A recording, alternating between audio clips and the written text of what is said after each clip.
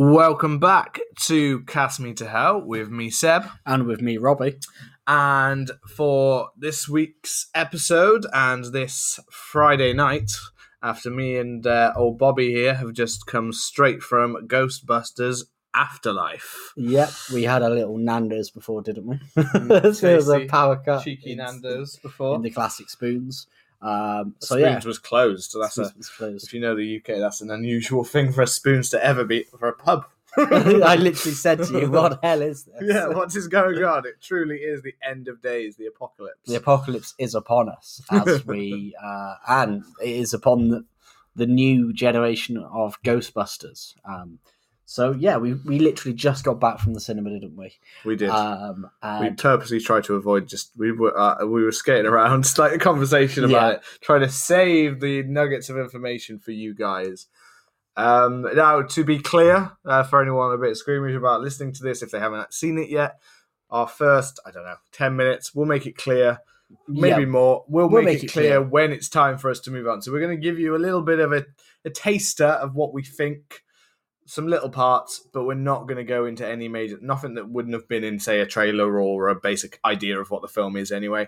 And then after that, we will dig a little bit deeper into some more kind of scenes that happen later on. But we will do a little countdown to give you time to escape if you want to listen, but you don't want to be spoiled. So we'll get to that spoiler zone. Yeah. So if you listen to our previous episode, which covers Ghostbusters, you'll know that I actually only ever have seen the first one.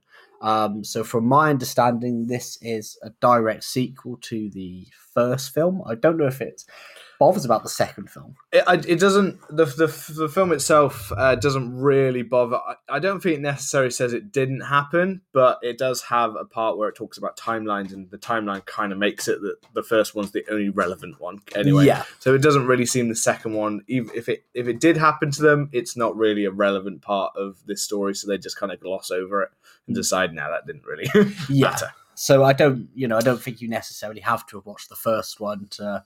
The second one to kind of know what's going on. I mean, I would even go as far to say that although you might not enjoy it as much, I'd also say you don't even have to have seen the first one to enjoy this film in a certain way, I don't think. No, probably not. It is, as if you've heard anything about the film so far, it is a big old nostalgia trip.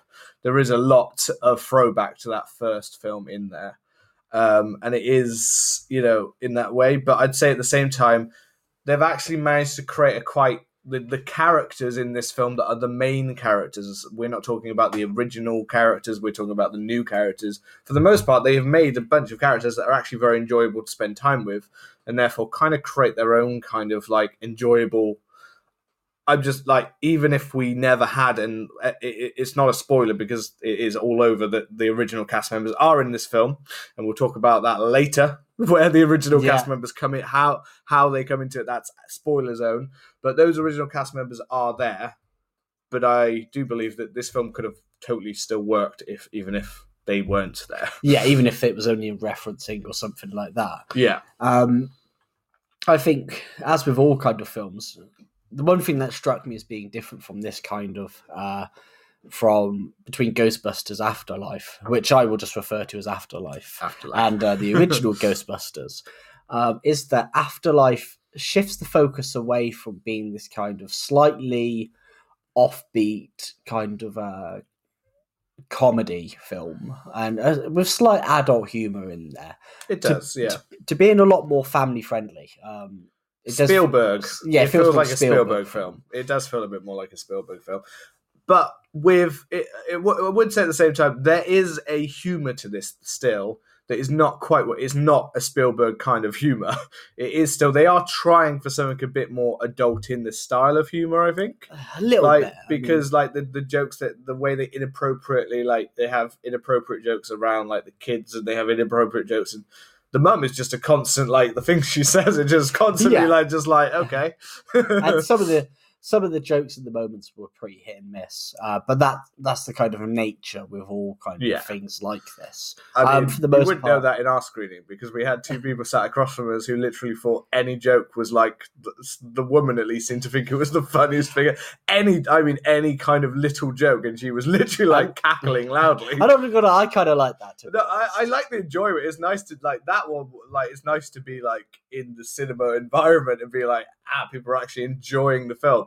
There's nothing worse than being in a comedy film and you suddenly feel like you don't want to laugh because nobody one's laughing, but you actually find it funny and you're like, why is no one fucking laughing? This is funny. And I think because that last was laughing, I think a few more people felt a bit more comfortable. I wasn't like bothered by it at all, but yeah, I was more bothered about the people that constantly decide to go up and down the stairs like every few minutes. And interestingly enough, this is just a little kind of side story.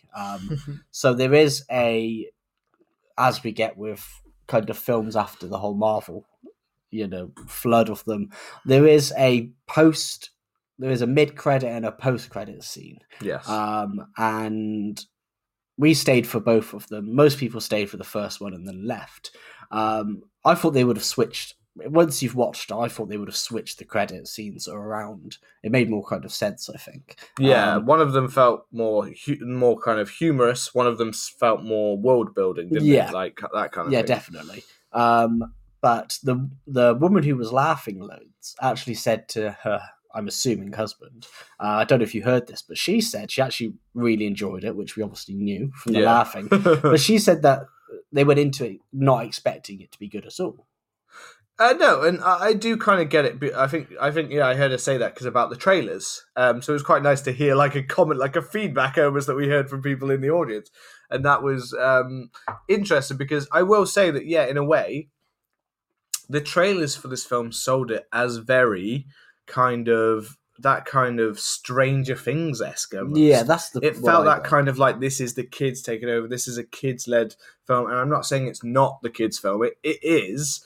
Though at times I would feel like, weirdly, like they are the kind of kids that feel like they're almost not kids. The way they act is almost like you've put children, but you've kind of treated them like they're little adults kind of thing. Which is fine, and it works perfectly fine. They don't completely go beyond the lines of like you're a child, apart from maybe the main character, McKenna Graces, who does seem extremely smart for her age, but that's why, she is a Egon. Again, that's in the trailer. Yeah. So, I mean, they try and have they don't try and exactly replicate the formula of the Ghostbusters, do they? No. In terms of having somebody who is this, somebody who is this, but you very much, McKenna Grace's character is very much, is the modern day Egon. Yeah. And the one thing I did really like about the film was, a lot of the new, fresh characters that we got were good. I think McKenna Grace did a lot of the heavy lifting of the film. Oh, she did. For such a young girl. And I got on the case of Egon, she felt like Egon, but she didn't feel like she was just doing an Egon impression. She felt naturally like I could actually believe that you are a descendant. More maybe because of, I don't know, it's always kind of, people say he may have had like Asperger's or something like, because he didn't really show a huge amount of emotion. He kind of that cold kind of. There's a little bit of that kind of in her performance. Well, they kind of, I don't know if it's the right word, but they code him out as almost being on the spectrum without saying it, and she kind of does have a lot of the mannerisms of Egon and that kind of stuff. There's a nice kind of, and even with her, like a character that could seem quite cold, and yet she is really quite endearing. Yeah, like you really are quite drawn to her. Like she kind of, especially as she starts to get more comfortable in the film, you almost go on a trip of her being quite like a little bit more uptight, and then she really loosens up kind of thing, and then she gets more happy and free. And there's like a running joke in the film, which is literally a running joke. Yeah. That she continues to tell jokes, which is it's actually, I quite enjoyed it. Maybe the last one or two started to get stale, but I think that was on purpose, that they're starting to get like strained. But it's still like a nice, like she as a character is one where out of all of the characters in the film, I was like, you know what? If it were to continue in some way, I'd be happy to follow wherever this character's going, because I really enjoy this character. And her little sidekick. Podcast. He was good. This was his, I don't know what the actor's name is, but this was his first ever film. Oh, wow. So this is his first ever like acting role, Oh, apparently. shit. And the kid like knocks it out of the park. I can't be Yeah, honest. I mean- He properly reminds me of like a, you know the kind of what is it, Corey Feldman, like Yeah. 80s, you know what I mean? That kind of, he totally gave me that kind of vibe. Like he felt like an 80s kid that they Yeah. brought into the modern day kind of thing. Yeah, he kind of had that little vibe about him, didn't he? I can't remember what Logan Kim. Yeah. That he doesn't even have a Wikipedia page. No, that's which I'm sure He he will will. soon. He will soon. Um, Another thing that I really liked about it is the move away from the from New York, which obviously is a lot of films during the 80s, and particularly comedies, seem to take place in New York. Yeah. But I felt that kind of telling a bit more of an intimate story, which is about family and which is about the rediscovering self and stuff like that. It suited moving away from New York and moving to a small, rural, kind of isolated area. yeah. I think it worked. I think New York. It was nice to change it up and not feel like, because there is a lot about this film that does feel like we are slightly retreading some ground that we've covered in the original Ghostbusters. But what makes it feel nice, like different, is the fact that we've changed the setting and we've changed the dynamic of how this works. It's not a bunch of people getting together and there's no actual, we're actually leading to hunt ghosts, or we're even interested in ghosts. There's none of that with these characters. It is all about family and legacy that kind of leads this film. And it does have that does lead to a nice kind of intimate and even emotional kind of ending kind of thing. Yeah. I mean, I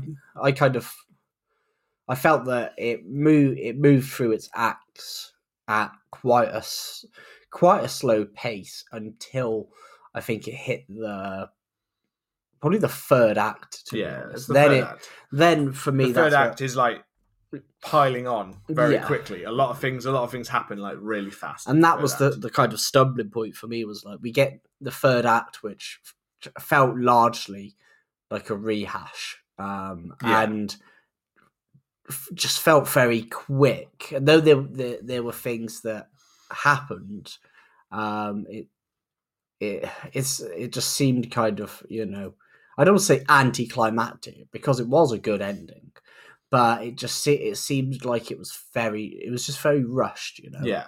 There was a bit of even the literally the very end of the film, which I was not going to mention, but the very end of the film is very much like, here we are, and you're almost expecting extra scenes with certain characters, and then no, it was like pan up to the sky. And that was it. I was like, okay, I was not expecting that to be the end. There was mention of Coco in a house. I was expecting to see a scene inside, like a little bit of a wind down, maybe, or something. But there's no real wind down. It is just like, that's all, folks. Yeah, like, so yeah, no, I do get that, and I do think that this film is one where it is a little bit of, we get a little bit of a two films in one here. It is literally like, it's almost in my head, I'm suddenly thinking Rob Zombie's Halloween. Okay. Only because of the first two parts are almost a completely different film. Yeah. And then suddenly we're almost revisiting the original, but in speed. Yeah, I see. Like on fast forward. Like that's kind of what Rob Zombie's Halloween is. Like we get this really kind of good, like interesting kind of first part, and then we kind of get a kind of quick budget version of the original version. And I can see that. And we get that, and there are a lot of even, I'd say the one that kind of suffers the most, especially in this, even though he's not in it as much, as I really liked Paul Rudd's character until he became Lewis Tully again. Yeah. He basically becomes Rick Moranis, is all I'm saying. Like, I'm not digging right now at this point anymore into that, but like he basically becomes, he like in everything, the way he starts to look and style and everything, he does very much like, suddenly it's like a little bit of a change there. Like I still like to ride to that point, but we literally almost get where he's not that character, and then suddenly he is that character. Yeah, like, I see what you mean. The way he's used, kind of thing. Yeah. Should we? I mean, I think so. Anyway, so I guess to wrap up for the non-spoiler people, so we can kind of move on to where we're at. Yeah. The in my mind, I still think it is a really enjoyable film. It may have a bit of a rush third act, and it's for you. It is going to truly fall down to do you like that kind of nostalgia, kind of sentimental kind of thing? If you're not into that kind of film, let's say a Force Awakens, basically, if you're not into that kind of thing, you're probably not going to love it. And there is a chance with this that we've watched it now, we enjoyed that nostalgia. You go back and watch it again, and then you do feel, oh, maybe they did coat it on a little bit thicker. Yeah. And the third act is definitely where we might feel a bit of that, to kind of quick summarize, and we'll do a bit more of that later. Shall we give the little countdown? What we don't know. I was saying the gong before the film. We don't have a gong. We don't have a gong. Do we? We'll just do the old countdown. I'll count down. Count there. 5, 4, 3, 2. Last chance. 1. Who are you going to call? Egon hangs dong. Ghost dong. So I think the opening of the film was really strong, I think. With the, because it kind of quickly sets up the new location, moving away from New York to Oklahoma or wherever it is, into this small town. I think that's Somerville. Yeah, and that sets it up really well. And I like that, we get Egon, but we don't get that. We're not going. We don't get like a look at him. It's like you can see the hairline a little bit. You can see the hair, you can the see glasses, the side. So I knew it was going to be Egon like straight away. I don't know why. I just kind of knew. I could just see the little glances. I was like, yeah, okay, that's okay. So we're following Egon. And him setting what we think is a trap and it failing, and obviously we get to see kind of what happens to Egon dying. With a little bit of a which is kind of throwback to how Dana kind of in the apartment with not died. Not died. Got the way she was taken over by the keymaster or the gatekeeper or whichever one. Which I know in our last episode we completely trashed up that keymaster, gatemaster. Like we completely messed up that kind of thing. All you need to know is they bust. they have to fuck, and then it brings goes. That's all we know. Yeah, that's it. They kind of do it, which completely makes me rethink the whole Lewis, Tully, and Dana thing in the first one. Now, did they? Yeah, they did. I'm assuming they did. I mean, there's just like in this one, there was much more of a scene that's like literally, and they even referenced the fact that. Yeah, we were basically made to fuck. Whereas in the original film, I don't believe there's so much context there that Lewis got to do the fuck. I think there is. I always thought Rick Moranis and Sigourney Weaver making sweet love. I always thought they made sweet love in the apartment. I mean, they probably happen in real life. I mean, I imagine Rick Moranis is just constantly just plowing. Yeah. And I think the opening, the first act of the film. Is a lot slow, and it does have this kind of element of setting up the legacy and setting up what happened between the Ghostbusters and between Afterlife. And it's kind of, for me, it's kind of a hard thing, and I think because they kind of turn Egon into this character, and you knew that Egon wasn't going to be in it because obviously Harold Ramis is dead. But I'm trying to think of how I can say it, because it wasn't that I thought what they did to Egon's character was bad, because I think if you look at him, he is somebody who would potentially do that and would understand it. But I think it was just I don't know, it was kind of I don't know what I'm trying to say. I don't know. I liked it, but I think it tread the line between turning Egon into an asshole. I mean, we know that he gets the redemption arc. Yeah. I guess it does have quite as I said, like the emotional, like towards the end, that kind of brings his character back.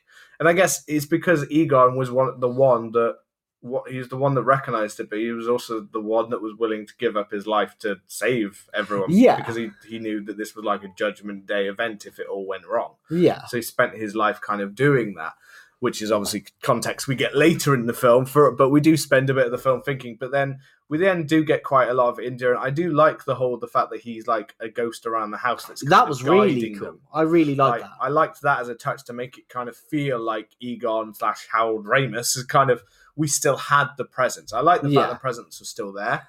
With the chessboard and with his thing, the ghost sensor, whatever it's called. Going off when he's there. And I really like touches. that.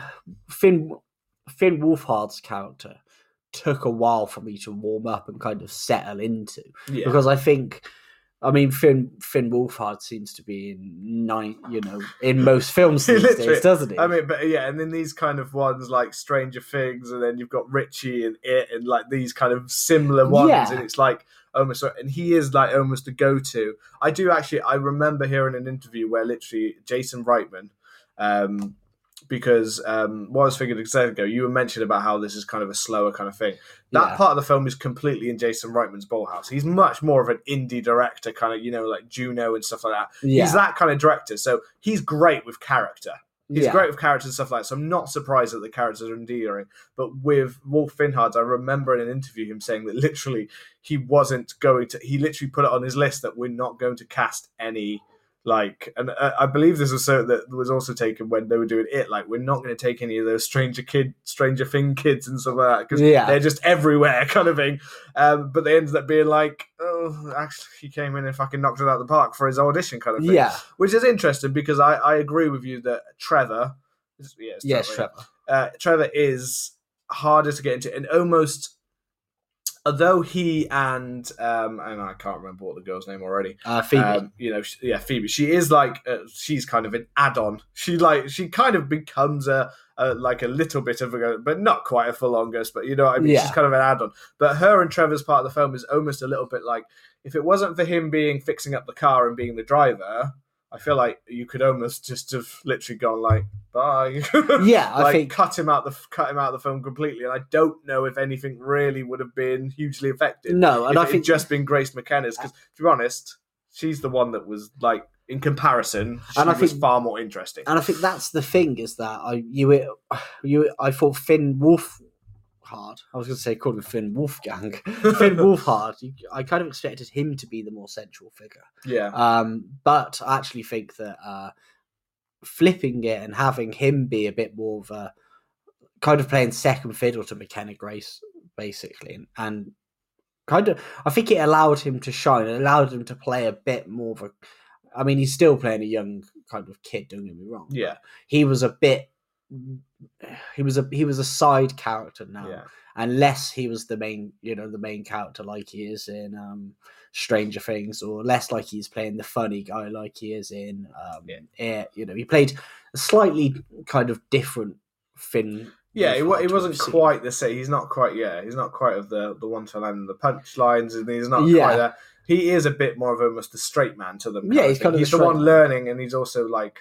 Basically, the one that's more like his mum. Yeah, he's a bit more like his mum. And I think having McKenna Grace as the central figure, it was kind of cool to me, because I was thinking, a lot nowadays, like a lot of this is a kids' film, and a lot of kids are going to be watching films. And I think having a central character who was a young girl, it was kind of cool, to be honest, because I think watching it, like. Kind of a tomboyish girl, but like in that kind of smart way. But it was nice, and what's also nice is because of the backlash. Like, I know you haven't seen that one, but the backlash to the female Ghostbusters. Yeah. It was nice that they still had the balls to kind of go like, the one that gets closest to really being a new Ghostbuster is the girl. Yeah, and it is nice that it is that kind of extra.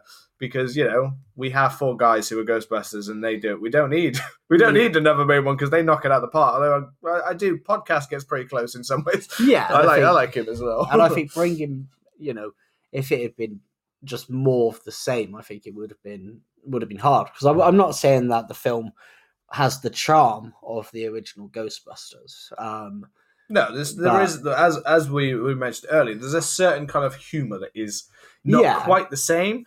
But I do like that they at least try, through Paul Rudd's character, through the mum kind of thing. They've got a very kind of inappropriate to be talking like that kind of way. And every time Paul Rudd came on the screen and he had a scene with the mum, I would just turn to you and I would say, she wants a bloody good rudding, which, if you're not English, means she wants a good shagging. Yeah. Which means if you're not English, she wants the pipe. And I think old Rudd wanted that busted makes him feel good. Yeah, and I think I said that to you about 7 or 8 times. Maybe, it might have been that many. I think you heard me sometimes. Yeah. I think I did, and I think the people in front. I think people in front of me have heard you as well every time. Yeah. Yeah, no, but then at the same time, like as I said, that like, but it's nice that humor's not completely gone, because this so easily could have been the kind of dark, mysterious kind of leaning into it. Without, there was a lot more humor and a lot more funny scenes. I mean, yes, there's a lot of Paul Rudd kind of being Paul Rudd as that kind of thing. But it's Paul Rudd, so I don't give a shit, because it's Paul Rudd. Like, look at him. He's like, he may act in most of the films very similar, but it doesn't matter, because there's just something lovable about Paul Rudd. And Paul Rudd's got it. And I'm very glad he was in this role, because he, as I said to you before, like if there was a Ghostbusters like kind of film, he would have been my imaginary someone I would have put. If they were trying to remake it, he would have been one of them I would have put, because he just seemed perfect for this universe. I don't know why. He just did to me. And he is kind of perfect. Like I said before about the Rick Moranis thing, he kind of is kind of perfect. He works at the same time for the Moranis. I think, he reminds me of, he's similar to like Ryan Reynolds. And I watched Red Notice recently, and I enjoyed it. It's been getting slated, but for what it is, I enjoyed it. Yeah. And they're both, they both kind of do the same shtick, kind of regardless of what film there are. Yeah. But with Ryan Reynolds, sometimes it's like a bit too much. Yeah. And it's like, all right, can you stop for 5 minutes? Yeah. But Paul Rudd, he seems to be able to know when to be a bit more serious and know when to do that, and then. Oh yeah, he's totally capable of doing more like serious affairs. Like, he has done some of that as well. To me, Paul Rudd is literally like I'm not saying they're that different. Like there's a good amount of age between them, but he's like the closest to a modern like Tom Hanks, basically. Yeah, a younger Tom Hanks. He's not that much younger, but still, he's got that kind of lovable, like in his comedies, he's got a certain way. Like Tom Hanks was always very similar in the comedy kind of thing, and he can be a little bit different. I'm not saying he can knock it out of the park maybe as much as Tom Hanks, but he's got that same lovability that it like. His dude was just made sexiest man alive, so and it ain't just because of his looks. Yeah, and there is a scene when the dude is possessed in this film when he's breaking the proton packs into the thing, and I was like, damn, look at that! That guy's arms are fucking huge. He was like muscle man, like he looked like a beast. You can tell he's got that Marvel body. He's got that Marvel body under there. He was hiding it. He was trying to look plain, and in that one scene, they like rolled up or ripped his sleeve, so it was literally like it was like going from it was like the TV Hulk. Yeah, it was like that. It was like suddenly like shit, dude. Like Lou Ferrigno. Yeah, it was quite cool. I'm trying to think of what more I can kind of say about the film, because I don't want to go too much in depth with it. There are some stuff that I know. This is a review that obviously we hope that you've seen the film when you're listening to it. But I think a lot of the opening and the first act in particular is focusing a lot more on the legacy that Egon's left behind, and a bit less about the whole ghost busting kind of stuff. Definitely about it is, and it's about introducing these characters. It does. The nice thing is it does give the characters time. It gives them time to kind of for us to get used to them, to get to know their little quirks and stuff. I love the scenes in the school when we get Cujo, and then we get Child's Play, and he's just playing that for the kids in the school. Like that's the kind of inappropriate humor that I just kind of really liked in this film. In that way. And it feels very much like something you would have seen in a Bill Murray movie, or one of those kind of films. That kind of inappropriateness, and not specifically kind of. Inappropriate in a way in which it's like people just dropping F-bombs and stuff like that. More in just like a context of it, like this guy, like Paul Rudd is the summer school teacher, and he's got more things to focus on, so he's just sticking something on, and it happens to be Cujo, and it's that kind of thing. It's like my dad, who. This is a little personal story, and it's so funny. My dad was always a So growing up, he worked with people with learning disabilities. Yeah. So people with like Down syndrome, stuff where it was extremely hard for them to kind of live on their own. So they needed a lot of independent skills, teaching and day trips and stuff like that. And Christmas time came. Yeah. And my dad was thinking, okay, I'm going to put a movie on for the gang. And he went upstairs and he looked through my brother's DVD collections and he couldn't really find anything, but he found one film, and he went and he put it on for them, and then it was Bad Santa.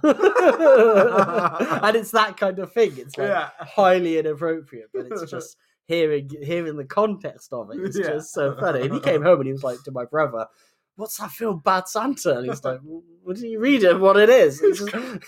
It's so bad, isn't it? I was wondering because it was like a Christmas film that's going to be inappropriate. I was like, what's it going to be like? Bad Santa? I was thinking like Black Christmas or something like that. Like, I'm sure in the first 5 minutes he like has anal sex with like a woman whilst the kid watches or something like that. So it was kind of mental, but it's that sort of it's that kind of inappropriateness that is in the film in a funny way. And that's when we get a lot of the setting up of the story, when we're looking at the earthquakes and stuff like that. Yeah, we start to get the kind of view from McKenna Grace's characters.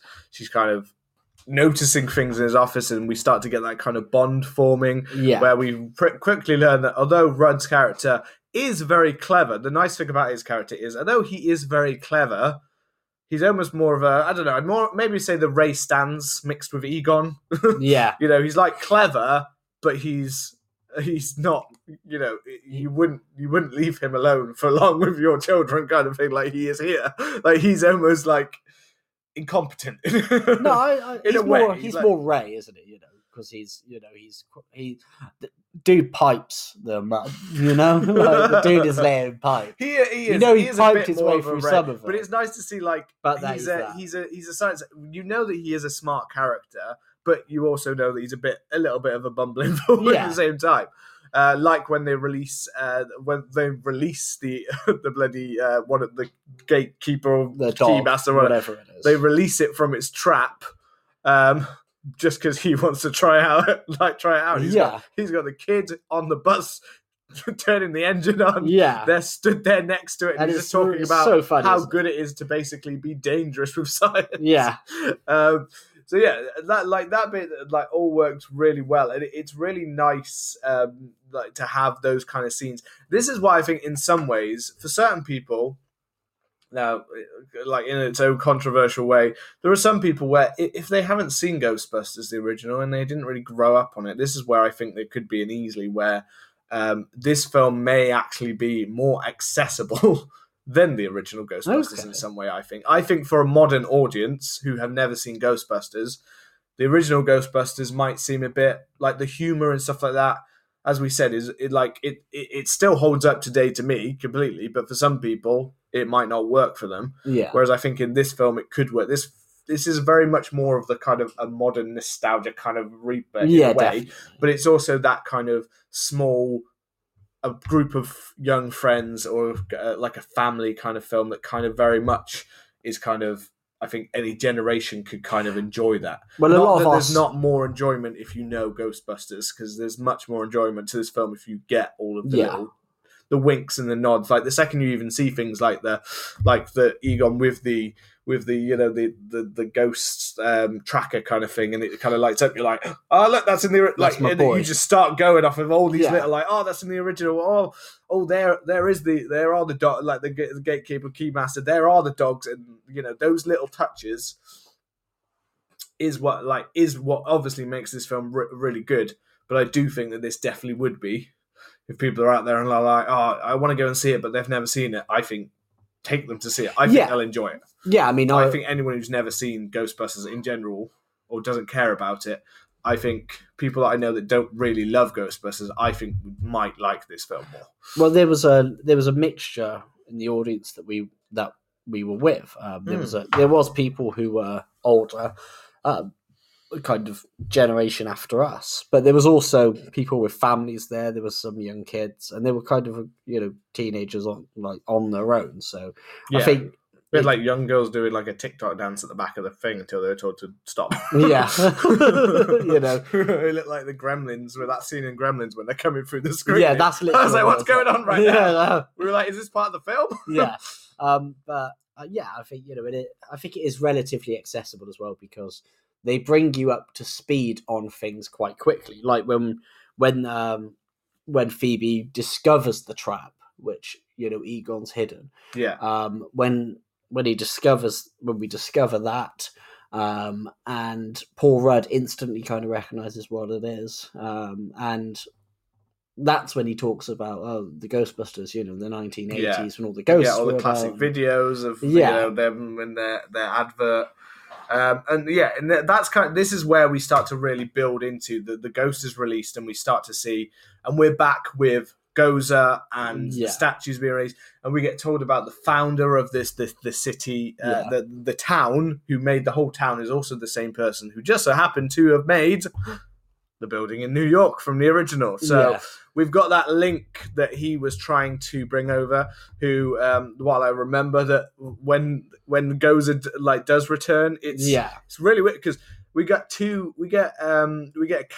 several little thrown in cameos. So the guy that gets rebirthed is J.K. Simmons. Yeah, and he's this really short, and then he gets a quite brutal. Ripping in half. He gets torn in half like Gozer. I think that was really cool. I didn't expect to see someone get ripped literally down the middle in half in a film. I think it's just because of the age maybe that he's been there that it was more easier for it to tear him in a way. Yeah. It wasn't, obviously there's no blood, but we get more of a goo or slime. Yeah. It's more like. And then you've also got, and why have I just blanked on the name? Olivia, I don't know, I can't remember what her name is. Olivia, who plays Gozer? I'm not sure. You got there. It says Emma Portner, but I'm sure I heard that was there was somebody. Olivia thing was actually, and it looks just like her. It looked just like her, but I don't think it was actually her. Olivia something. I can't. I literally had the name in my head 2 seconds ago, and now I'm completely blanking. It'll come back to me in a minute. But yeah, so we get those. I also, I was going to say, Josh Gad is Muncher, the new Ghost. So basically the replacement for Slimer. Yeah. Which I do kind of like. There are certain things, and obviously when they're doing throwbacks and stuff, there are certain things that work that they're here, and then there are certain things that don't, that wouldn't work. And one of those ones was bringing in Slimer just for the case of bringing in Slimer. Because there's not any reason why Slimer has to be there. He was a New York-based ghost. Yeah. You know what I mean? So why? I thought it was just going to be a version of Slimer, to be honest. Yeah, so I liked that they kind of changed it, and also that he did have a little plot device to him to help them later on to get the stuff back. So they used him in a way, and he was fun as the first one, and they do make it clear that not just Slimer, but lots of different ghosts have that same kind of odd form that we see some later on when all the ghosts come out, and there are a few different ones if you look around the town that are very Slimer-esque in style. So I like it's established like that, and that also leads me thinking on to the fact that they do use practical effects here and puppets. Yeah. So the dogs are CGI, yes, there are scenes, but even in the CGI, they've tried to recreate them so that they can move more fluidly, but they still look like the puppet. They haven't tried to make them look more realistic. No. They've just tried to make them look like the dogs and stuff like that, like this, like the really good scene in the Walmart. Yeah, that was a with puppet. The dog. That one's a puppet eating out of the bag. It's when he starts moving quickly. As you can see in the original, it couldn't move that fluidly because if you remember in the original, you have, as we both watched it recently, when it was chasing Rick Moranis' Lewis, you could tell it was CGI because it was the stop motion movements, whereas now it's fluidly moving around. So they still managed, and when it's chasing them down the street and stuff like that, when it is actually Paul Rudd's character become the dog, you can still see it. I was really looking careful. I was like, oh, they've still actually kept the face all very similar, but it is now CGI, the whole body and stuff. So it's quite nice, those little touches, but they haven't overdone it. Now, obviously, bringing back Gozer and stuff does, in a way, because they basically have to repeat the same pattern that Gozer coming back happens. They tried to change it by quickly moving away from a similar setting. So inside of the crypt, the cave or whatever. But inside of there, like that all looks. Oh, this looks pretty much like exactly what we saw in the original. Yeah, film. Very similar to the top of the. Although weirdly, around it was actually less special effects than in the original film. Like the original was the clouds all around it, but then even around the back of that temple still looked like a gateway in the original film. Whereas in this one, it was pretty much just the steps. Yeah, and then I know that the cloud was above the mountain, but still, and the side was just all the kind of mountain as well. Yeah, but it did weirdly look in this one a little bit more like, even from the original, at least the original, that background made it look all like, oh, this is a proper gateway where this has come through. Yeah. Whereas in this one, it kind of looked more like there's a set in the middle of a cave. Yeah. But one thing that I know is going to be for people is the little marshmallow men. Yeah. Now, as a humorous scene, and let's be honest, in most films now and in most rehashes, or just in general, you've got to have your baby Yodas, your baby Groot. You've got to have a little cute version of a character nowadays. So they're totally leaning into that popularity. I believe I've even heard Stay Puft Marshmallow were releasing marshmallows that are shaped like little marshmallow men. So that's just money. It is money. That's just money like that. So the little Stay Puft men, but I know at the same time there were two parts of me. One that was absolutely loving because it has a really kind of dark humor to it. Yeah, I really enjoyed it. I thought it was really cool. Like you have you had them on the little like vacuum thing, and then it just.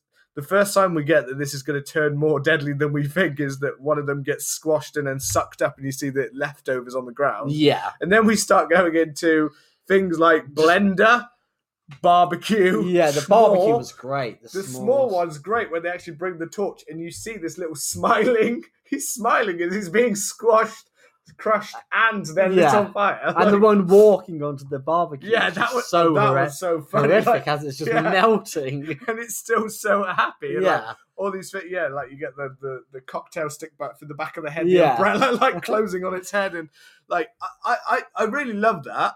But I know that at the same time that there are going to be lots of people who aren't going to like it. And I get it. Like because if I'm picking apart, if I said that Slimer didn't make sense to be in this film, then technically Stay Puft doesn't make sense to be in this film because the only reason Stay Puft Marshmallow Man appeared in the original film is because it was created by the god bringing out, and Ray thought of it.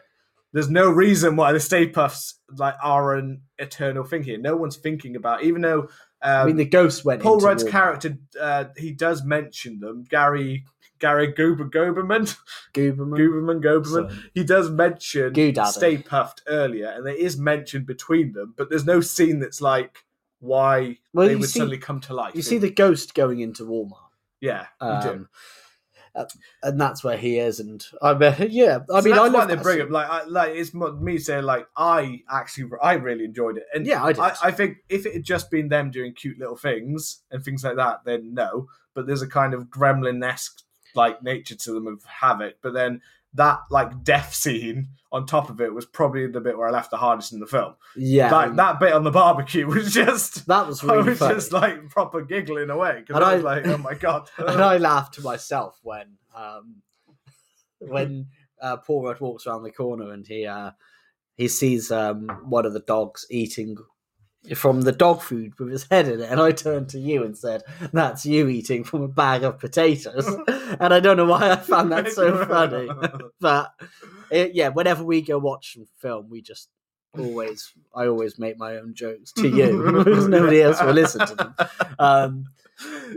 I did. I mean, I like that part. I think Paul Rudd, and even the bit when he lobs himself through the car and they've already established the window's been destroyed earlier on in the film. That's just, I don't know. It was just that was all good. And this was all the setup. So now we've got that. Although, as we said before, Louis Turley getting chased from the apartment through the thing, and this is now Paul Rudd being chased from the Walmart, and then he's caught by it. And now he is. It makes sense. They chase them to catch who they want to take over. So there you go. That's fine. It is when we get a really nice emotional scene with the mum going through the house. Yeah. Where she kind of finally finds the basement. and then before we've only seen little parts of it, but now she's led by Egon's ghost, the light, which weirdly doesn't faze her. Is one thing. Like she sees a light move and point, and she's like, "Yep, okay, Yeah, that's fine." But then again, I think she's kind of caught up in it all at that point, and we've got so that's the actress is Carrie Coon, who I don't know from that many things, but she's really good in it. She's really got that kind of sarcastic, cynical kind of humor down in this film, and you totally get why she like hates Egon in a way. She believes that he just ran out and abandoned her, and with no trace or no contact or things like that. And then she realizes in this scene that literally her whole life is mapped out on a board in his down there. He's been following her whole life, but he had to leave her because he was thinking if he didn't, the whole world might end. So in a way, he was doing it to, protect her so she could live, kind of thing. Which you totally get. I mean, I assume and we're already established. Some people might say with like Egon and stuff, and things like yeah, but in this case, he still could have contacted her. It didn't need to be like complete distance. But we know what Egon is like. It's established even in the first film that he is, when he's on a project, he has to focus on all the parts that need to be done. And there was so much obviously to be done to set up all of that stuff all over Somerville and stuff like that. That he needed to do that. So I think it completely works in the logic of the film and the logic even of the first film. That Egon is just focused. He has to focus on what he's kind of doing, kind of thing. Yeah, and I think, I know we kind of breezed over the second act, didn't we? So I think it's worth talking about the highlight of the second act for me, which was when they are chasing Muncher. Yeah, I was thinking about that. Yeah, and I feel that's the kind of standout scene is that we do get a kind of it has that kind of element of the Slimer kind of chase to it, where it is the first time they're hunting a ghost, but I think they're using the car and using some of the new gadgets such as the gunner seat and the remote control trap. Remote control one, haven't they? I think they made that one, didn't they? No, I don't think it was already in. Or was it in his? Yeah, it was already in there, and I think that's. I think it was already in there. Yeah, but I think that was a really cool kind of scene. The way it comes out of the side with her in the little like we'd never seen that in the original film. Obviously, adjustments made later, but that was really. But it felt like a natural progression of what the ghost. It felt like it just suddenly happened, and it didn't feel like, as we said before, there's no actual really like they're not chasing them. They just happen to be they're testing out the gun, the proton pack, and then they hear the noise of Muncher in the thing, and then it just becomes a kind of chase. Like they get back, the brothers just so happen to fix the car, and then there it is on the road. They're just like, we need to go in. And it just leads into this nice like action, and it flows really nicely in the film. We get a bit of destruction around the town. We get some crazy, but it's all like quite like Muncher kind of works for what he's doing, kind of thing. Like, as the character, it's a good action scene as well. That was one of the few scenes where I was kind of expecting a bit of the Ghostbusters more prominent theme to kind of start to play in a bit, but then the more I kind of went through the film, the more I started to think, I was just thinking about the theme throughout the film because they have a lot of the music from the original film. Yeah, they do. The strange like whistling noises. And the little kind of sci-fi noises. Like, I was trying to do it then. I thought it would sound more like it did. I thought my orchestra would suddenly come out. You thought you'd be able to replicate music with your mouth. Yes, I did. But anyway, those little music like that we got more in like the quieter scenes in Ghostbusters. We get a lot more of those, but we don't really get much of that swelling actual Ghostbusters main theme. Yeah. But then again, the more I thought about within the film, we get it right at the end. Did we get it right at the beginning? Did we get that? No, I don't think we did. I don't remember. I don't think we did. Might be forgetting it now, but yeah. The more I start to think about it, though, the tone of the film, the song just didn't work. That song doesn't work with the song, and that's why we really don't get loads of it, I think, until the end credits, because it's just too much of a poppy song for a film that's kind of like, although it's humorous and thing, it's got a kind of tone that feels a little bit more like, yes, we've taken Ghostbusters but made it a little bit more indie kind of like indie family drama, with ghosts and proton packs and that like sci-fi in it kind of thing. Yeah, it was. It is like it has that feeling of a smaller film. Then we add on. Yeah, that's definitely what it felt. You know, we add on the sci-fi on top. We add on the special effects on top. So yeah, that second act, you know, when they get arrested and all that kind of thing. Like again, the first and second act are almost probably the strongest parts of the film. Yeah, definitely. And it is the third act and the third act for most people, and most people like whether you've seen it or whether you like just don't care about spoilers, the third act is the point where it's kind of what everyone's waiting to see. And weirdly, it is a little bit for me where I felt, although I still enjoyed it, like you said before about being anticlimactic, it was almost like, I don't know. It felt like the original characters almost. There's a scene where they ring Ray, where she rings Ray in the prison, in the second act, which worked perfectly fine. I mean, I don't know. There's a little bit. I don't know if it like Dan Aykroyd like in that scene or something like that, but you know, but it worked fine as a scene. I think it worked well. But for me, if that was the case, we've now introduced one of the Ghostbusters, and weirdly, I don't know if for me, if we're going to now integrate the original Ghostbusters into it, it then felt like too long until we saw them again. And I know they were going for that here we are kind of thing. We're here to save the day at the very last minute, which doesn't completely work out the way it is. But it almost, I don't know, I think everyone kind of, it wouldn't have needed to be a lot, but I kind of think scenes like we got in the end credits with Sigourney Weaver and in their normal life. Yeah. I kind of I would like to have seen a couple of scenes actually play alongside this, where it's almost like now we've got Dan Aykroyd's character, and then we get a little bit, a tiny little introduction into each of the original ones to give them a reason to come back, instead of being like that one scene with Ray, and then we don't get to see them until that final battle kind of thing. Because as much as I kind of love the Ghostbusters battle in the original film, for me, the original Ghostbusters isn't good because of them actually fighting with the proton packs. It's the characters interacting. Yeah. And that's the bit that weirdly we think we get shortchanged on here, is the actual original actors interacting. They get some lines in here and there at the end there, and we get a little bit of different characters introduced to each other, but it's like, and a couple of scenes and gone. And that, for me, is what feels like it's the setup for the third act, because we have the scene with Ray Stantz, Dan Aykroyd, and then I expected there to be a scene where Dan Aykroyd calls Winston, and he calls Venkman, and maybe we get a bit of him saying, something's going down in Oklahoma, or I've just got off the phone with Egon's grandkid, and I expected there to be a bit of something, because we knew that the Ghostbusters were going to be in this film, and that they're going to be in the end, but it's just random to. You kind of want to know where they ended up. Yeah, you want to know where they ended up. That conversation with Dan Aykroyd's character doesn't really sum it up for me well enough. Like, no. he's a like. Venkman's in advertising, and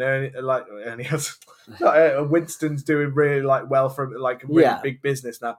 But I kind of wanted to see. I didn't want Sigourney Weaver to just be in the thing. I wanted to see their little family or things like that a little bit. I didn't. I was never expecting them to get. Bill Murray was never going to do loads in this film. No, but I just think, like you said, like him going to think, or just a scene where he goes to Venkman in his job or something like that. Yeah. Just to have one or two of those scenes added in. I know for some people they might say, oh, that probably would have ruined the pace of the film and stuff like that. But like that scene on the phone already seemed a bit like that. Anyway, it seemed like this was the point where we were like, right, this is now where we're almost at the end of Act 2.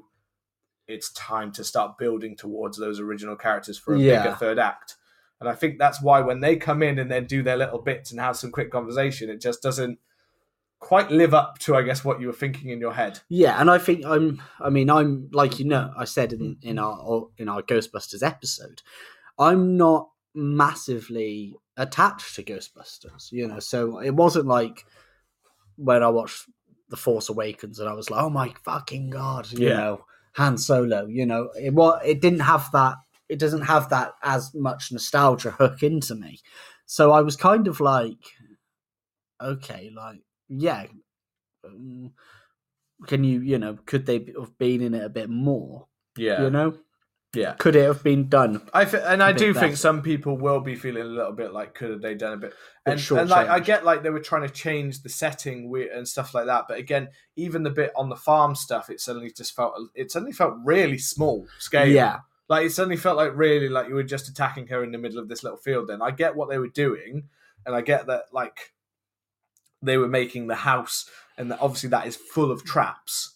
But when they were first explaining it, I actually thought something bigger, because I thought basically what he'd done is turn the whole thing into one giant trap, like one giant portal that would basically suck everything. Yeah. So therefore, it's not these millions of little traps. It was one big portal. So it didn't matter where they did it in town. I thought they were establishing that it didn't really matter. They just need to get them near so they can get them in. Because then we could have maybe had something a little bit. I know it was at smaller scale, but them all standing around in the field and kind of thing. And even where we had like the shots, and sometimes it was like, are you actually with the other actors? Yeah. Because I don't feel like you actually are. Like there were like shots where it's like, you're there. Where's the wider shot to show that you're actually standing with the rest of these actors in this area, kind of thing? You get a little bit of that, you know. It was just those, like, we just didn't get a lot of time. I really do like. I don't mind the, like, again, people. It's like the Carrie Fisher thing and things like that. It's like the, you know, bringing people back from the dead. Yeah. With CGI and stuff like that, which I believe is what has happened here. It's not like Donald Pleasence in Fate. I'm pretty certain that was like they had a body and then they just CGI'd, like, because that was very much Harold Ramis in eyes and stuff like that. And obviously at the same time, it's not Harold Ramis, because the actual Harold Ramis didn't look anything like that actually in his later years. He didn't look anything like, so they'd almost used what was a version of the original one and just kind of adjusted it for time, kind of thing, because it looked much more like that Egon. Because weirdly, Harold Ramis doesn't even look that tall. Like when I remember him seeing him in films later, I thought he was quite short, and then I looked back at Ghostbusters, like, you look really tall and fit. Yeah, like, it's because he put on weight. Yeah, he looked like Seth Rogen's dad. That's why he's knocked up. Yeah, that's what I mean. So then you just think of him like Seth Rogen, like old. But yeah, like, so that whole Egon section is the part where it's definitely, again, going to be another. And I know why this film's a little bit divisive right now. It kind of has fallen into that category because people either love the sentiment and nostalgia or can't get along with it at all. And then there are people in the middle who are very much there for like some of it works, some of it doesn't, which is probably whereabouts we kind of fall in that kind of enjoyed the film, but there are definitely things that maybe could have been a little bit stronger. The Egon thing works perfectly fine. They don't have him say any dialogue. Yeah. He's silent. He is there with them. We get to have the character arcs that they've kind of developed with the mother and stuff like that. So she gets her kind of moment to kind of let it all go, kind of thing. And even with the kids to actually get to see him and know that he was there kind of helping them. Yeah. And we get the original Ghostbusters. We do get some nice, like when we get to see all four of them together, it would feel a bit odd to have never got a shot of all four of them together. So I get why they decided to do it, kind of thing. I think it works purely because I think they're quite respectful with it. And I do think if the original three said that they were happy for that to be the case, then for me, that's good enough to say. Yeah, and if the Ramis I do think, like I mentioned in the last episode, that Bill Murray and Harold Ramis didn't have a very, like, in the later years. Yeah. They didn't talk for a long time. I do think it's interesting that Dan Aykroyd's character says something to the ghost Egon. Ernie Hudson's, so Ray and Winston say something. But Bill Murray said something. No, so yeah, when they're standing in the row, they both turn and say, "I miss you," the other one. Bill Murray said something. Bill Murray didn't say anything in that scene. Like he did. He was silent in that. No, bit. He said something. He said one or two words, but the way in which Bill Murray is sometimes it's hard to. Well, the one that interested me more is another shot when he was stood there and when he was starting to disappear. Yeah. You had another shot of all the Ghostbusters. You had like Ernie Hudson had like proper tears in his eyes, which looked really quite like real. I'm sure in a way it could have been a very emotional thing for him to do. Was. But Bill Murray mouths something. And I'm very now interested to know what the hell he was. I was trying to work it out, but I couldn't work it out because it was quick. Yeah. But he literally, when it pans across the three of them, you see him like as if he's watching, and he definitely mouths words. Maybe that's why I'm confusing. Not the shot when we get the money shot of Ghost Egon with the other three. Yeah. But the last shot when Egon's going, so they're not all stood together. I saw him mouth something, and I was like, Yeah. "What did you just say?" It's almost as if Bill Murray wanted to say something, but at the same time, he wanted to be respectful, or he didn't like the idea of talking to a character that's not actually there, or something. That was the only thing. I was fairly certain that in that scene when it was all four of them, he was the only one. I thought it was a bit odd that he was the only one that doesn't say anything. Yeah, well, I kind of wondered if it came more down to Bill Murray's kind of not wanting to do, like, say something kind of thing. maybe. Like, that he, unlike the other two, was not really, in that same way. Yeah, I mean, some of the main problems for me did start with the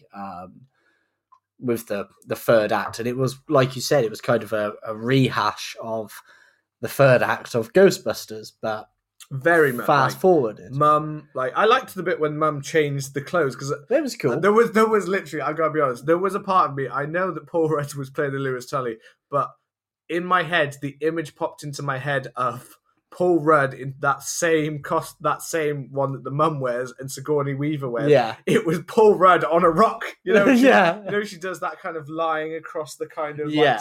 the potental in the original film. I got it in my head, an image of Paul Rudd lying across it in that same kind of dress. Yeah. I don't know why his character would be the one to do that, but in my head that totally appeared, and it did pop in my head going, is it going to change into the same kind of body style as it was? So I quite liked it when the Mum's clothes, Yeah, that was we cool. got to see them change, because that's never explained in the original why she's in clothes, and then suddenly we just see Sigourney Weaver's come back In this like dress, she's in that dress, and it makes sense. But it's just we get them together, so we get the confirmation. But it is that bit inside the cave. Well, it's just after thing gets ripped in half. It's before that, because it's when they get in, when the new Busters, McKenna Grace and Phoebe, Podcast, and Trevor get in the car, and they're like, okay, we're going to go and do this, and then the next scene they're just behind like a rock. Yeah, and somehow they've just got a car parked behind a rock, and it just felt it felt to me like, if you ever played Metal Gear Solid, and the guards have a cone of vision, and you could stand outside of it and they won't see you. It felt like that, Yeah, even the dogs weren't really recognized when they could. Yeah, and I get that. It felt really lazy for me, because Gozer does come back and rips J. Jonah Jameson. That's what. But That's then, what I'm just calling that it from now whole on. scene just does feel. That's where that feels, because we've got the same. And I get why it's Gozer, because it's almost more that Gozer is the only real eternal threat that actually ends up threatening. All the ghosts come alive because of Gozer. Another reason why it feels like they're kind of ignoring Ghostbusters 2, where they come up with another reason why ghosts would appear. Yeah. So yeah, I get it. Gozer is the established, but the problem is that then this whole scene where she's down and on the rock and coming down, it then all feels very, very.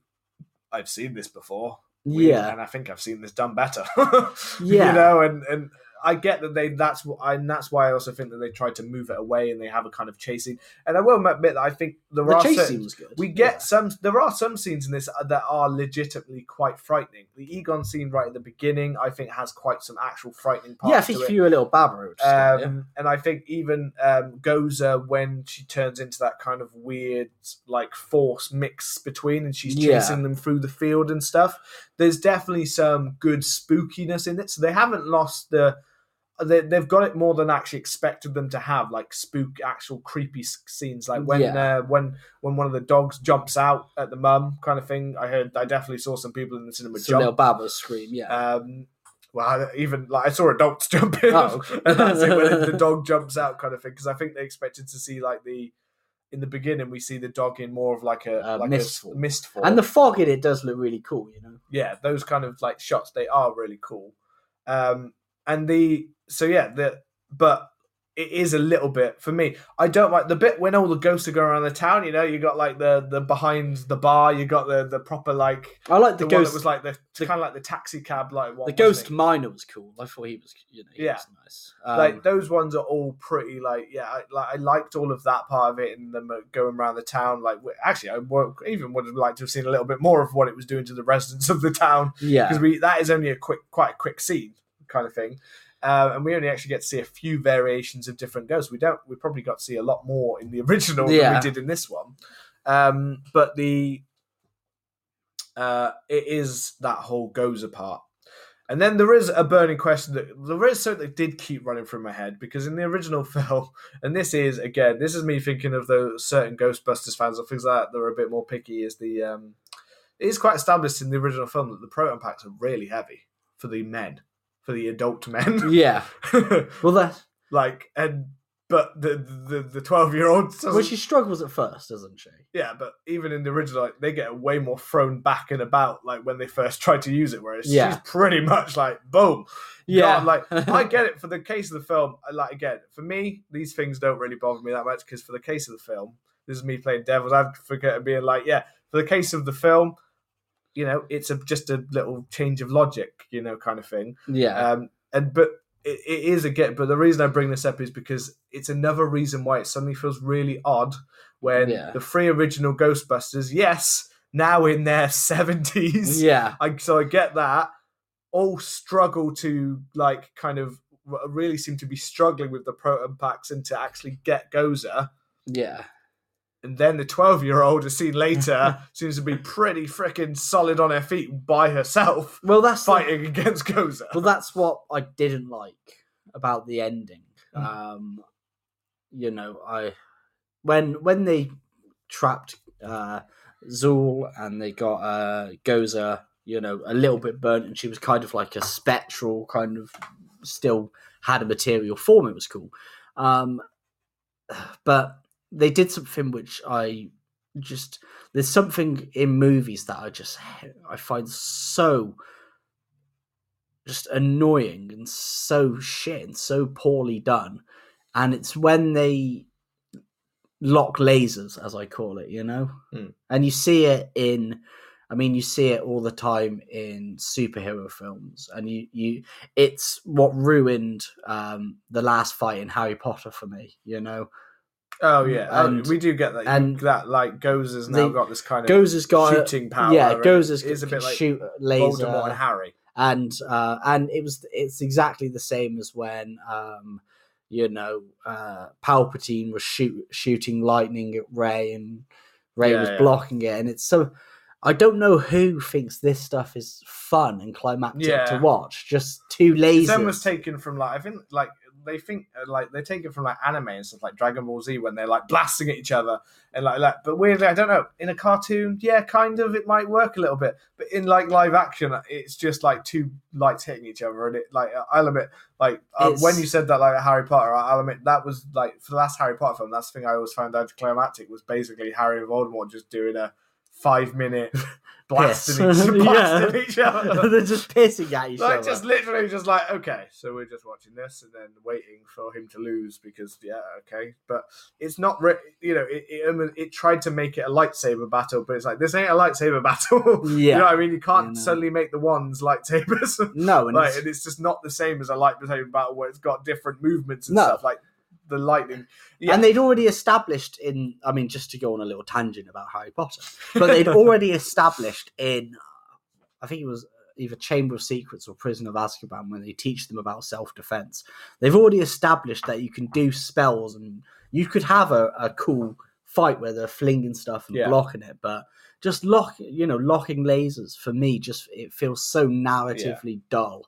And that's the thing for me, like, there are some good in Harry Potter. There are some actual good ones that work, and it is like you said, the ones when they're actually like flicking and moving and dodging and having to hit each other in different ways. That fight with Sirius dies. It's cool, and I was expecting that, and then we just get kind of like a quick rehash of the Ghostbusters end, and then we get to the farm, and then the trap doesn't work, and we blast Gozer, and then Gozer deflects it, and as she's about to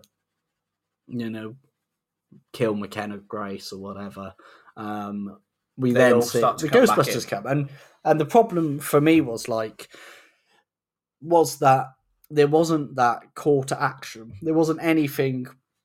Just that. Well, the phone call, I guess, was meant to be the call to action, but there was felt like a long time between that. It felt like a long time, and it wasn't like it was. They hung up, and Ray Stantz was like, "Oh, okay." You know, it wasn't like It almost has. you know. This film does almost have. It has almost more proton pack action than the original film ever had. Yeah, And it's almost as if they think the proton pack action is the what really people entertaining want. part. Yeah, When it was never what people want. I would have rather had the you know, before they go into the cave to get Gozer the first time or things like that, I would have rather had a good like 10-15 minute scene where Ray and that arrive, not in some like spectacular we're here at the perfect time to save you, like not that the bit when Bill Murray you hear his voice isn't a bit like oh yeah, but like it's nice to like hear Yeah. it's nice to see them, but it is a little bit like I would have rather had them just happen that's when they arrive into town, Yeah. and then they all walk into that cave together Yeah. as the battle, where you've got old and new kind of together, yeah, kind of to help each other, kind of in different ways, you know, all Yeah. helping each other.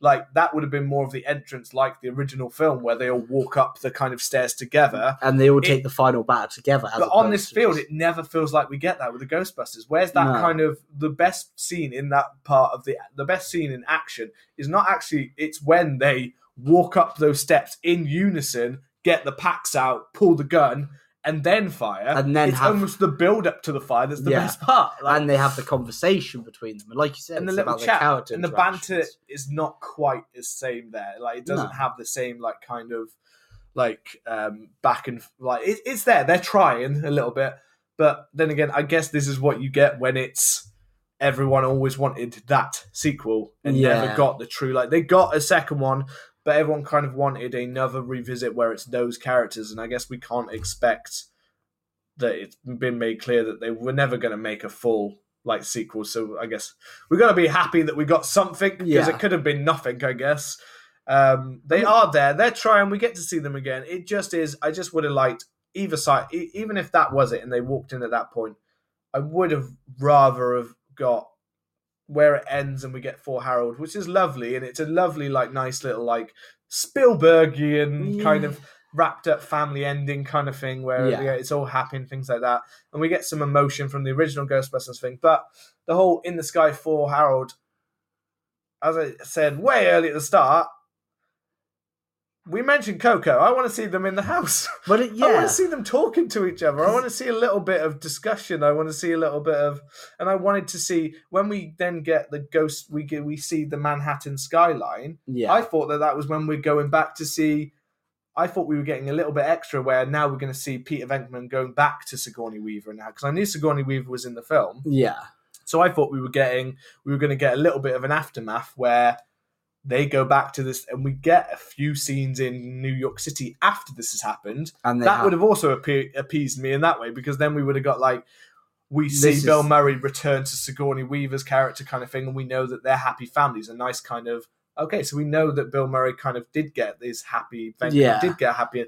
We know that Ernie Hudson's got this. We know that, well, Ray, but then Ray never felt like a character who's going to have a nice chapter. no, But you know what I he mean? felt But- like he was going to just put a gun in his mouth. But and instead, kill himself. again, another anticlimactic is we get the sky, we get the Ghostbusters theme, we see the car going across the bridge into New York. into New York. We get the New York, and I'm thinking, oh, where's the car going? Oh shit, that's It it. ends. That's it. Yeah, It's like, it was- and then we almost get some of the scenes I wanted to see in the film as post-credit scenes, which don't Yeah. feel like natural post-credit. They feel like ones that could have been in the film, and it was almost like we didn't film enough of these to make it a good enough part of the film, so let's just throw them at the end yeah, credits. I mean, So we got the whole like cards linking, a nice scene linking back to the first I know I like Venkman that, scene. and I think that's all you needed for Sigourney Weaver to be in it. I don't think it Yeah. would have made any sense. But for her that's to what I be mean. in Like it at all. that was them. We got that scene of them in the Yeah. house. So that's kind of what I wanted. and then And seeing maybe just a little bit either side of that would have been a nice. But I just want to see they were together. But I feel like it would have been actually nice to have seen that as actual part of the main Yeah. film, not as an extra scene. well, it would have been nice if we'd have seen that film and then I almost Venkman would have gets liked a to phone see- call from Ray Yeah. saying there's shit going on. And over Ray and felt over. like he was still very much stuck in the past. So weirdly, the closing scenes I almost would have liked to see is that we get the Ernie Hudson, like, oh, I may have bigger plans for this kind of world kind Yeah. of thing. We get the Venkman with Sigourney Weaver that they're happy and we don't really need it. Because let's be honest, if they do anything following this up, I don't believe that Bill Murray's coming back. No. But I believe Dan Aykroyd and Ernie Hudson probably would, because they're just not the same kind of. They will do projects way more than Bill Murray will. So that's fine, and that's why I kind of also think it would have been nice to give a little bit of a hint that Ray actually is maybe going to mentor or help these new ones. Take it on, something like that. But instead, we've also had Winston's taken the car back and you helped us. But we're taking all this back, so fuck you. Yeah. And there's not even any closure in. So Mum's still in debt. Yeah. She's still got a house. Technically, things are in a worse state now. They've got even less money, probably, from all the damage and stuff. The fines, she may get fines for all of the stuff. So Mum's probably hanging herself in a week from now. Well, there's another ghost. Paul Rudd don't look like he's got the dollar bills to start paying stuff off either. I mean, he's buying expensive ice cream, but I don't think he's... No, I think Paul Rudd is. Paul Rudd pipes, That's the thing. He'll pipe his way through that town. He'll pipe his way through the town. But no, I think, I think it was an enjoyable film and it was decent. But I think, it's just... The third act was so rushed, and I think the more I kind of talk about it, the more I'm kind of like, I don't think I enjoyed it quite as much as I thought I did, watching it. Because there were times when I was watching it, and I think that's a nostalgia film, though, isn't it? You watch a nostalgic film, and you really enjoy it in that experience, but they do tend to be. And I do think it is that last section, and this is why it's kind of a little bit in my mind where it's like, yes, I did want to see the originals, but I guess I didn't want to see them exactly like that. And in a way, it almost starts to make me think that I know that nobody wanted in a way like the last one where they did a female reboot. Okay, so people didn't want a reboot, but in a way, this one was handled much more like it felt much more like it could link to the original film. Yeah. So it kind of makes me put in my head, like, what would have the film been if we decided not to bring the originals in? Yeah. And just focus on the new characters and possibly a new supernatural threat instead of Gozer.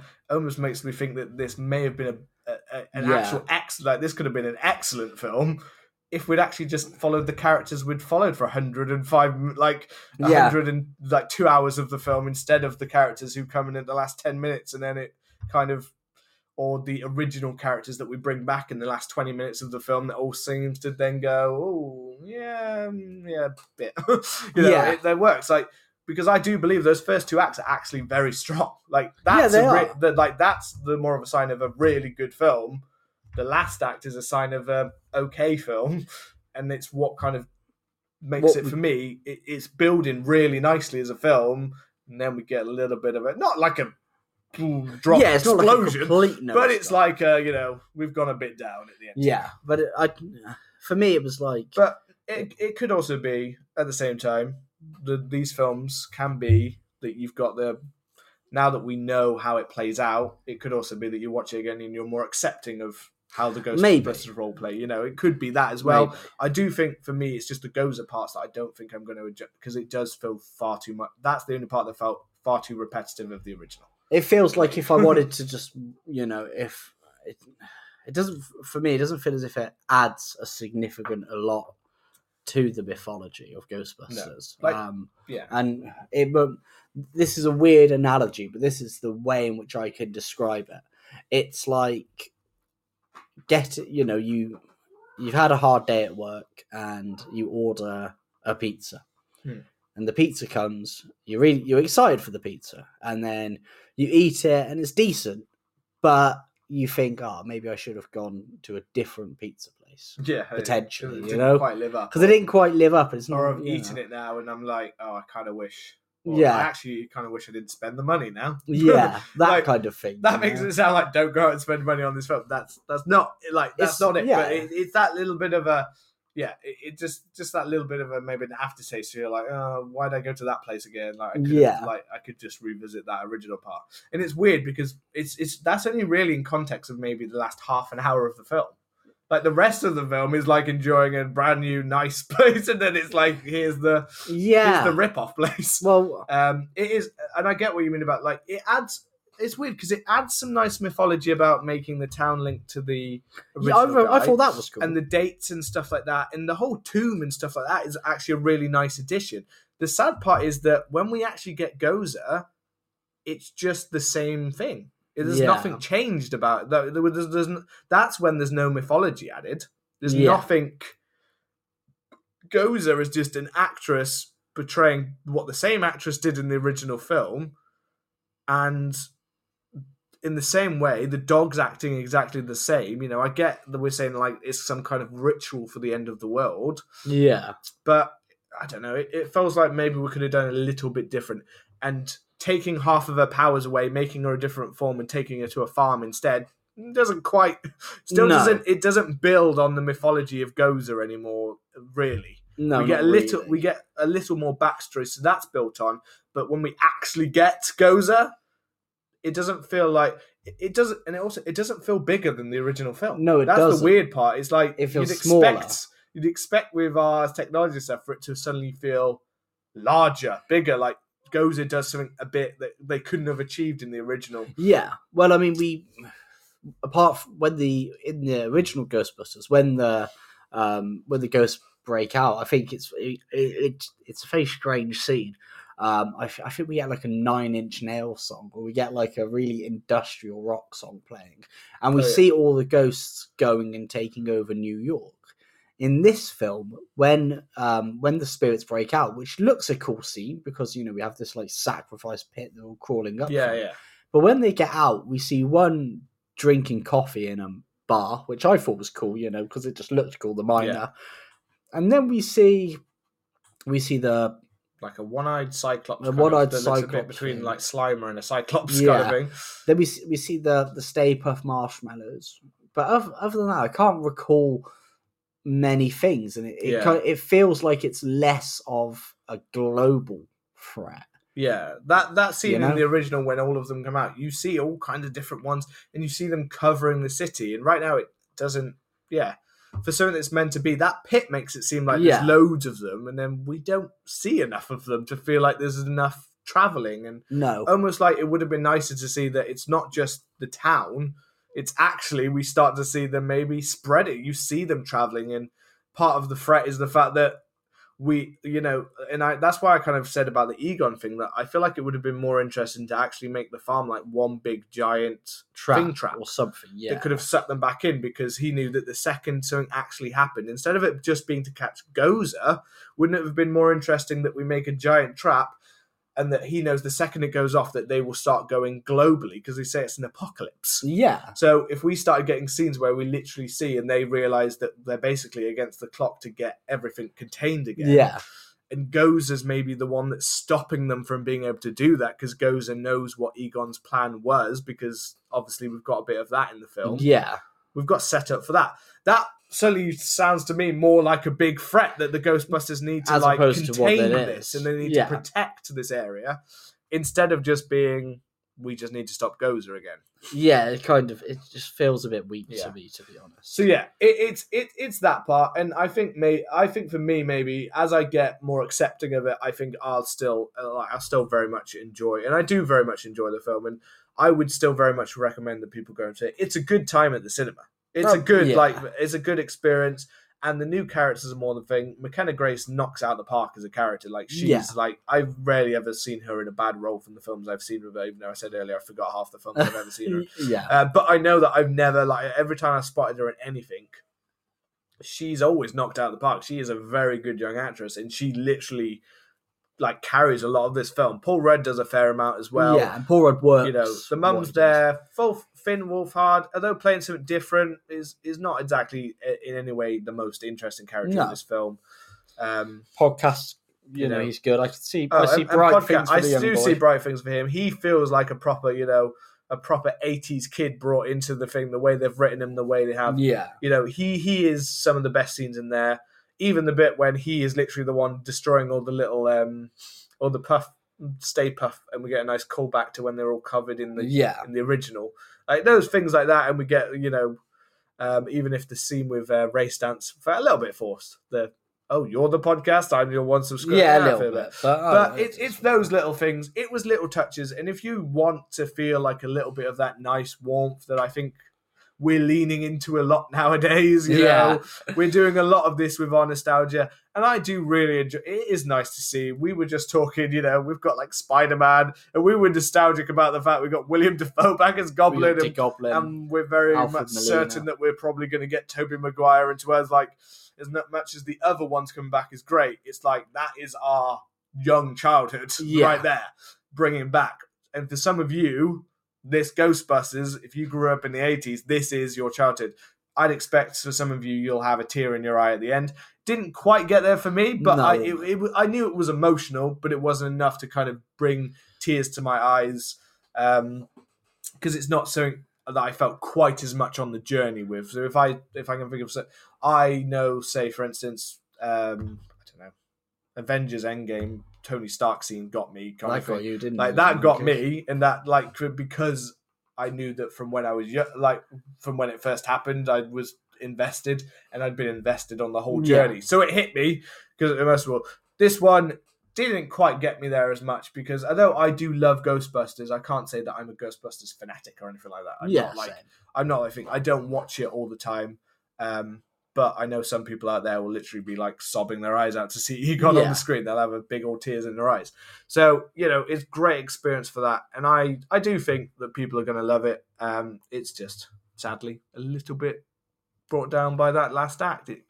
That last act kind of, if you had like a, you know, you might have had like, say, an 8, like a out of 10, you might have been up to like an 8, maybe even possibly, we could reach a 9, and then it kind of knocks it down a couple of notches. Yeah, I mean, I think it was at about 7.5 for me.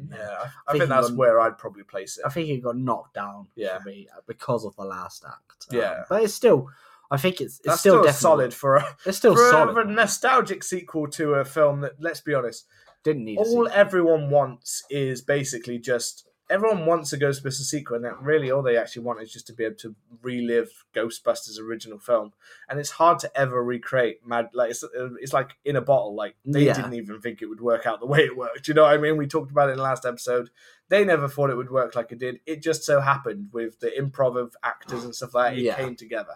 So, you know, it was never going to happen in that way. And I think we need to get used to the fact that there are just some things we just can't relive the past in that way. You know, we've had it plenty of time.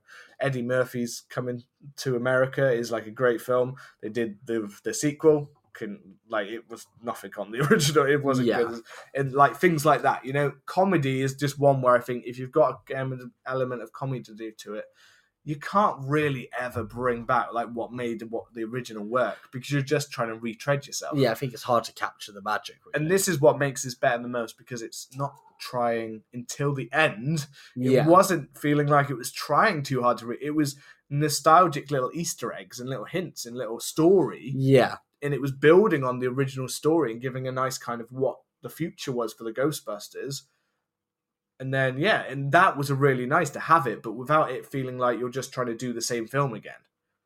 And which is really sad that when it then becomes, okay, now we're doing the same film again. I kind of agree. And I think that's where we'd leave it there, I think. I mean, we might come back and cover it again in a while, you know, once we've sat with it and once we've thought about it. We might have to show Bobby the sequels, to be fair. I mean, we might have to touch upon Ghostbusters 2 and even the Ghostbusters female reboot. I'm going to watch that, to be honest, because I might as well. I've watched this new one and the original. I watched them both the other day because I was in it. I will watch the other two, and they're perfectly enjoyable films. There's not a bad Ghostbusters film, to be honest, in my eyes. They're all enjoyable for what they are. They're all fun. Most of the time funny. They're entertaining. They don't need to be more than that. They're not, they're not high art. No, they're not. And I guess with that, we will wrap up. And that has been our kind of brief and initial, well, not so brief. But not that brief. No, but initial impression of Ghostbusters Afterlife. And join us on the once the calendar gets up, my old computer. Join us on the 29th as we discuss Evil Dead, and another Video Nasty and its 40th anniversary. And as always, if you've enjoyed the show, hit the subscribe button and leave us a positive review. It always helps. And we will see you soon. Goodbye.